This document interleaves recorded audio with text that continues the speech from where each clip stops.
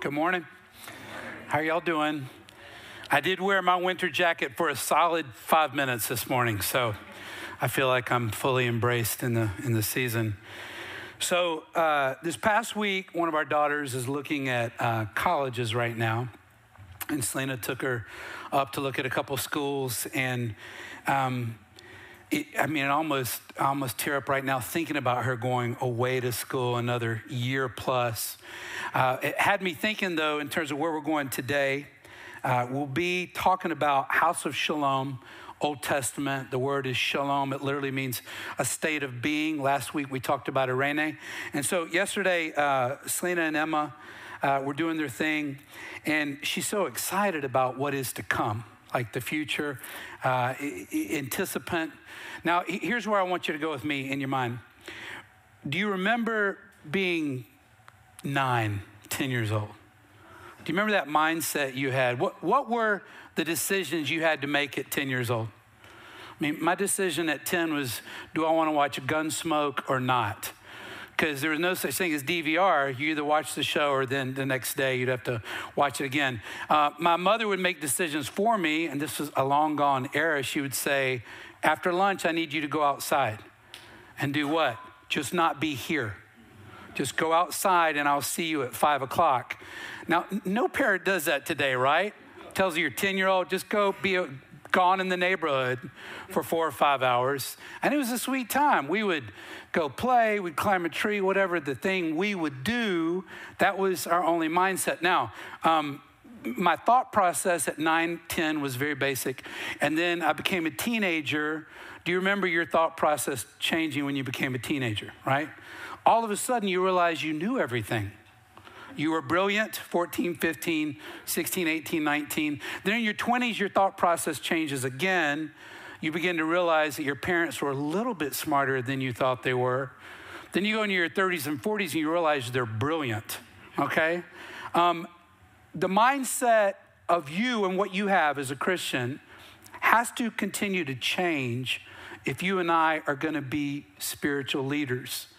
If you just want to be a Christian, then do what you do every day and become more religious.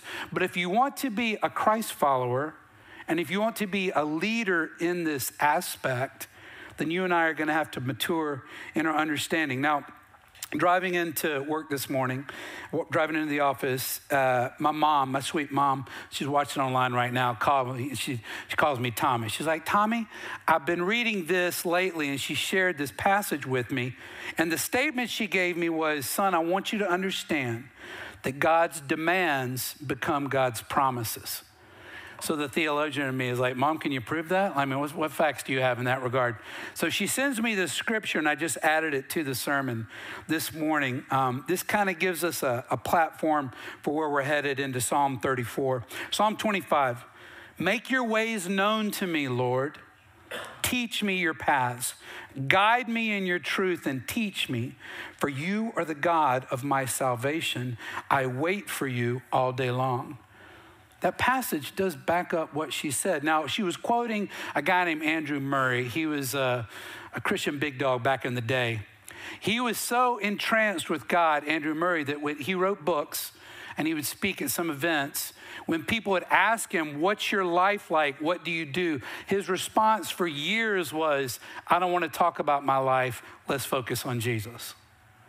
And when I read that, I thought, man, that does not define the church today. The church today is all about platforming speakers and personalities, and we see that has a disastrous result. Now, here's what I'm going to let you chew on, and we'll come back to it.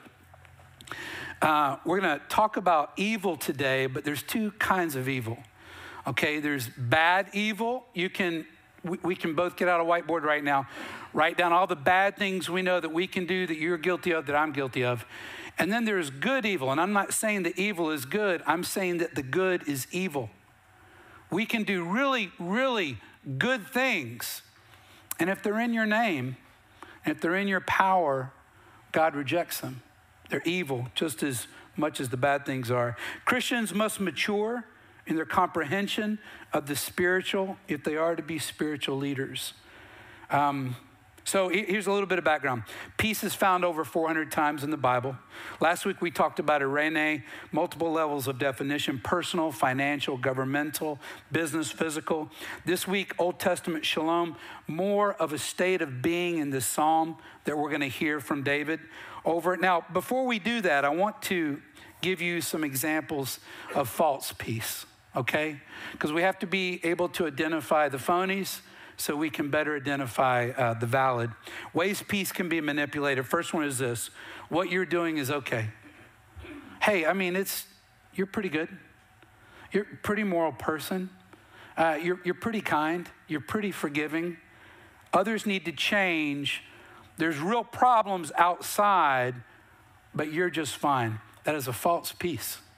Because what you're beginning to do is lean into what you have done, and God should see what you do and receive that as holiness. Second one is this: morality is offered as a false peace. Hey, you're a good person. You mean well. This is another way of just being good instead of being holy. And it's dangerous to be just good. Third one is this: peace is demanded when war is called for. So what we're going to see, the psalmist David is going to call us to a status of readiness and preparation instead of kind of laissez-faire, lackadaisical, whatever. Now, if you look at history, you'll see that the most creative times in our country's history, the times when business booms and families grow and the country flourishes, is a lot of times right after a war. So if you go back 80 years right now, World War II, what happened after World War II? You could pump gas at a gas station and buy a house. There was connection in family. There was a focus. There was a purpose. You go back 80 years for that. Before that, what war was it? Anybody remember? Civil War. You go 80 years beyond that, what was that war? Revolutionary War. So war has to happen sometimes for peace to be prevalent. And if you and I are going to see some real shalom in our lives, we're going to have to go to war a little bit and realize that we need to start getting a little bit righteously angry at what's happening in the malaise of our own heart and our own communities. So let me pray, and we'll go into Psalm 34. Will be verse 11 through 16. And may the Lord just speak today. Let's pray. Almighty God, thank you for your presence. We don't need another morality lesson this morning, Lord. What we need to be is drawn to your holiness, it's drawn to your righteousness, and to be willing to look inwardly in our own lives and ask the question, hey, there may be some bad evil that we need to deal with, but there also may be some good evil that we need to deal with. We want to be under your authority, Jesus. Open our eyes that we might see. In your name we pray, amen. So this Psalm 34, for some reason I said Abimelech at 8:30. This King Achish, the Philistine king, David is actually acted crazy in his presence so he would not be killed. He makes away with his life, and then he writes this psalm. Here's what he says: "Come, children, listen to me. I will teach you the fear of the Lord." Now, King David is one of our patriarchs. He is one of Israel's kings. He is somebody that we see wrote a good amount of scripture himself, and he is incredibly flawed. He's incredibly flawed. He had all kinds of issues, and yet what we see David doing is failing all through his ministry, but in a certain direction. He's messing up. He's missing it. But he's trying to get to a place where he knows and sees God more. And so I would ask you this morning, if you and I are going to fail, let's fail in the right direction. The question is that have we insulated ourselves to a place where we're not really failing, but we're not really conquering and getting anywhere as well? So all business people that I know that have done really, really well have failed over and over again. Most people I know that are in ministry, that I look up to as men and women that have done phenomenal things, they have failed a lot, but they're failing in a specific direction. Here's what I would give you first from this. Character starts in the home. And I'll speak to you men first because David was a father. He was a husband. He was a king. He was a leader. I would say that he was probably a better king than he was a father and a husband. All right? So character starts in the home.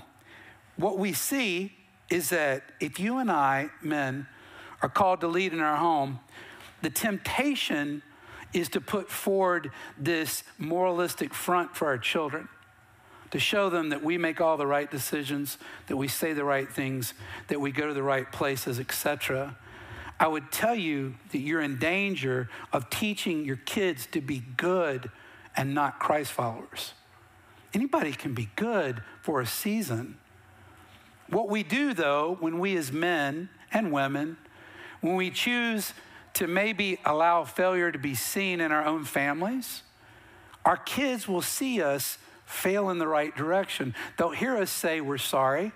They'll hear us see us make changes, and that is real character. If you were raised in a home where your parents ostensibly did everything right, then maybe you came to a place where you thought, well, I don't do everything right, so I must be the problem. Character is not only making the right decisions, but it's also making the right decisions when you do the wrong things. And this is the stuff to where I think at the end of my life, what I want our kids to be able to say about Selena and I is not that we were perfect or we never did anything wrong, but that they saw us fail in the direction of Jesus, our leader. And they knew that we were lovers of Christ. Now, I would say that all of us have friends and family that we would wonder in the back of our minds, are these people really Christians? They say they are, and they do all the things, but you kind of wonder sometimes, and I'm not saying in a judgmental way. I can think of a pastor I knew in the valley where we did mission for years and years, that whenever, and he wasn't in the church I was in, he was in another church. I remember being around him when we started planting, and every time I left a lunch with him or a dinner, I thought, I'm not even sure if this guy loves Christ. Like, I'm not sure. Now, he was a good moral guy. He was faithful to his wife.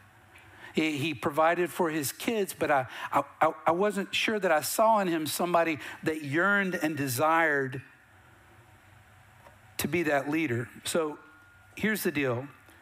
Good fathers provide. My dad provided. Maybe your dad's provided. But great fathers provide, protect, and they pastor their homes. And if we're going to do that, we have to let our families know who we are. This is all three. It provides a way to shalom. So what I need to show my kids, what we need to show our children, is that we are not good where we are. We are in constant need. And so we're pointing to something that's greater than ourselves. We're not saying that we're the end point, okay? That's what morality would say. Be like me. I'm good. I love your mom. I love you. I love other people. Be like me. No. We need to be saying, be like Jesus. I need Jesus, children. And you need Jesus as well. It provides a way to this fear of God.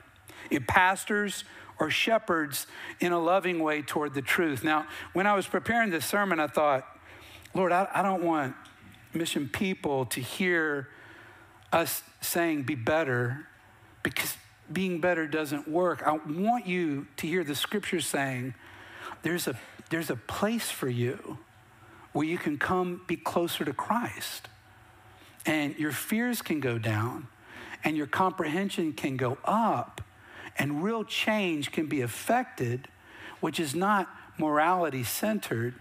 Morality comes after it. It is Christ centered. It's by Christ alone. It protects by default against the opposite choice of not fearing the Lord. I want my children to fear God. I want my children to know who he is. The only way they're going to know who he is if I am leading to that house of shalom myself. Verse 12, who is someone who desires life, loving a long life to enjoy what is good? Now, I want a long life. I think most of you do too. I think about Emma getting ready to go to college in a year and a half. I remember when she was this big. That's where some of y'all's kids are right now. They're little guys. Well, they become bigger guys. And then they have their own opinions and thoughts and processes. And I want a long life with my children and, Lord willing, my grandchildren one day. But that life can be a waste if it's not under Christ and for Christ alone. Verse 13, keep your tongue from evil and your lips from deceitful speech. Now, that is clear that we're to stop talking about evil things. And maybe we need to check what we're saying, how we're joking, things that we find humorous. Definitely so. But I would also say to you this is also talking about maybe ostensibly good things that you're sharing or people you're talking about. If you are even talking about the so-called good things that people do to build yourself up a little bit, that's good evil right there. That is good evil. And God doesn't like it. He doesn't receive it as worship. Turn away from evil. Do what is good. Seek peace and pursue it. So we all pursue what we want to pursue. Amen? If you want to go to the gym, you're going to go to the gym this week. If you want to eat healthy, you're going to eat healthy. If you want to know Jesus more and to really grow in your holy fear of him and be under his authority, you're going to pursue him this week. We're definitely stop talking about evil things. Stop lying. Predominantly, we lie to ourselves. You may have a problem lying with others. I know we all do, but mainly the lies are internal. But turn away from evil and do what is good. Seek peace and pursue it. So how do we qualify evil? J.P. Moreland, Christian philosopher, here's what he says. I want you to think about this. Evil is a lack of goodness. It is goodness spoiled. You can have good without evil, but you cannot have evil without good. Evil is taking good things and twisting them into something horrible. Now, how did Jesus qualify evil? What did he say? We've gone over some of these verses. I wanted to reiterate. On Matthew 12:30, anyone who is not with me is against me, and anyone who does not gather with me scatters. Jesus clearly says, if you're with me, that's good. Apart from me, it's all evil. The best you have to offer is evil. The best things you have to say are evil. The best morality you have apart from Christ is that good, worldly, evil in God's eyes. 1 John 4:8, the one who does not love does not know God because God is love. So if we're not loving, first and foremost, God as he loves us, then you can't love others, which means that all other kinds of love are what? They're evil. They're contradictory of agape love. So stop doing evil, all the varsity sins you list that others do. Stop doing those things. I mean, this is what the community of Christ is for when we're struggling with sexual sins, emotional sins, forgiveness, bitterness, whatever. That's what the church is for. But the church is also for fighting this positive morality that you have that saves. It doesn't save. It's evil. And it can take us to a place where we see ourselves as good. And that is I see it as like 1 degree. Like here we are walking with Christ in his righteousness, and we're 1 degree away from saying, I'm doing a pretty good job right now. Look what I'm doing instead of look what Christ is doing. Stop doing evil, all the actions you do in your own name for your own glory, for your own agenda. They are evil regardless of how moral they are perceived to be. So you may be doing good things right now, and if I were around you, I would say that guy, that gal is really doing some awesome things. But if they're in your name, they're evil. And that's how God sees them.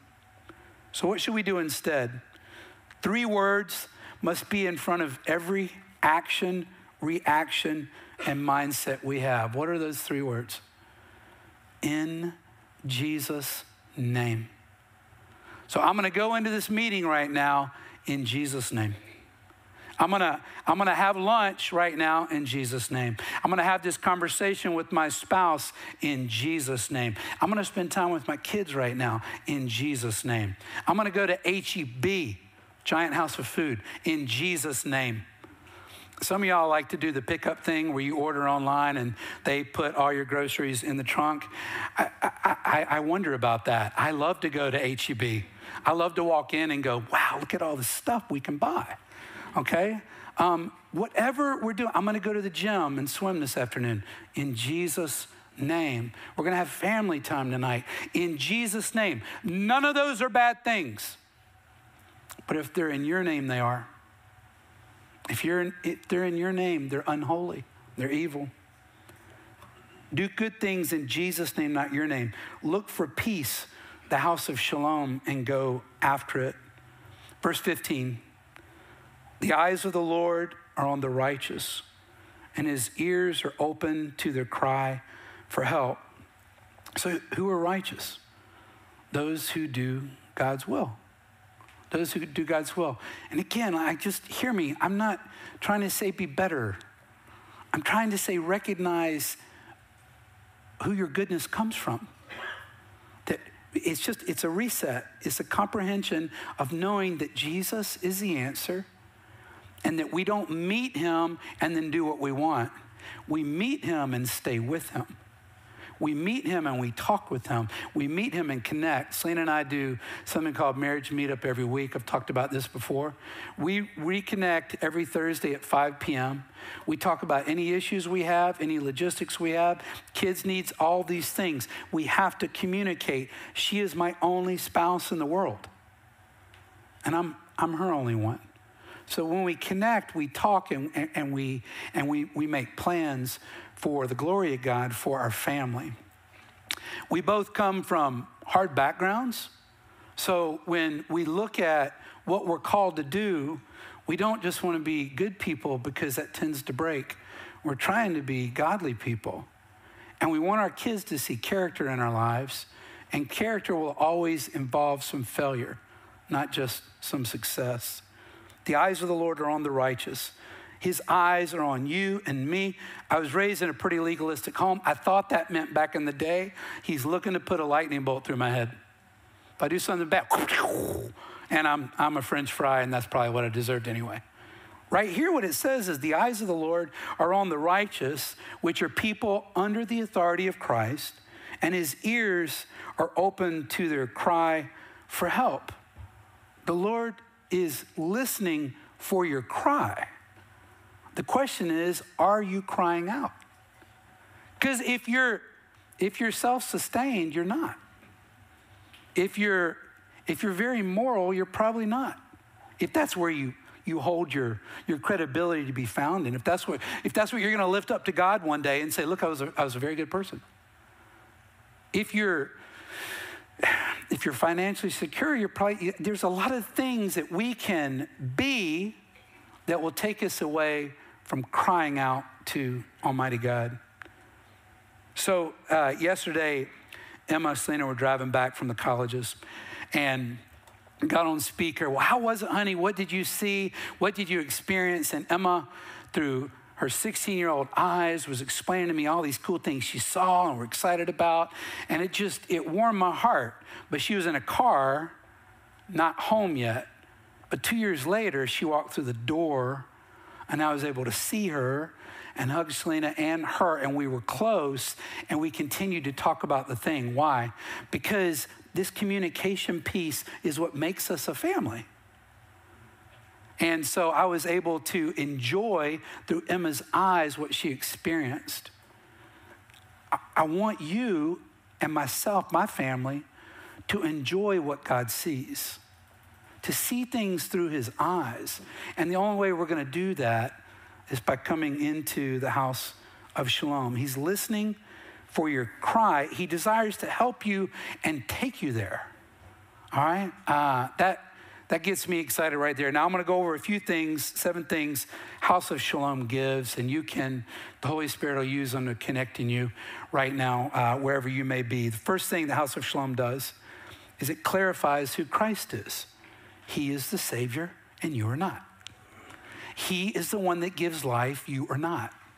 He is the one that is peace, you are not. Your finances are not peace. Okay? They're a means to an end. They should be a tool and not something you use to separate yourself from people. Clarifies who Christ is. Number 2, clarifies your need for him alone. When you spend time in Bible study with other real believers, you should walk away from those experiences and go, man, I'm in such need right now. Man, I need what I see in Jesus. As I'm reading this story in the Bible, I need that more. As I'm around people like and Andrew Murray in your life, it's just like, I don't want to talk about what I'm doing. Let's talk about Jesus more. You should walk away and go, I want Jesus more right now. I need his presence more. Because when we come into his presence, all your flaws are so available. You should see yourself more clearly when you're in the presence of Christ. If you're not in the presence of Christ, you don't see yourself for who you are. You see yourself for how the world judges you. That's the third one. It magnifies his presence. Okay. Again, Emma yesterday on the phone, distant. I was still communicating, but when she walked in the door, she was present. And then we were close. I want Christ to be magnified in your life as well as mine and my family's. Number 4, minimizes fear and anxiety. Man, this is such a big one. As we go into the house of Shalom, the presence of God, there's no room for all the what ifs in our life. There's only room for the who is, the I am. And that's where so much, saturation of our soul happens, where the Lord is present. It's like turning the volume up, and he is so evident. Number 5, clearly identifies your history for what it is. Number 6, allows you to see your present status or status, whichever one you say.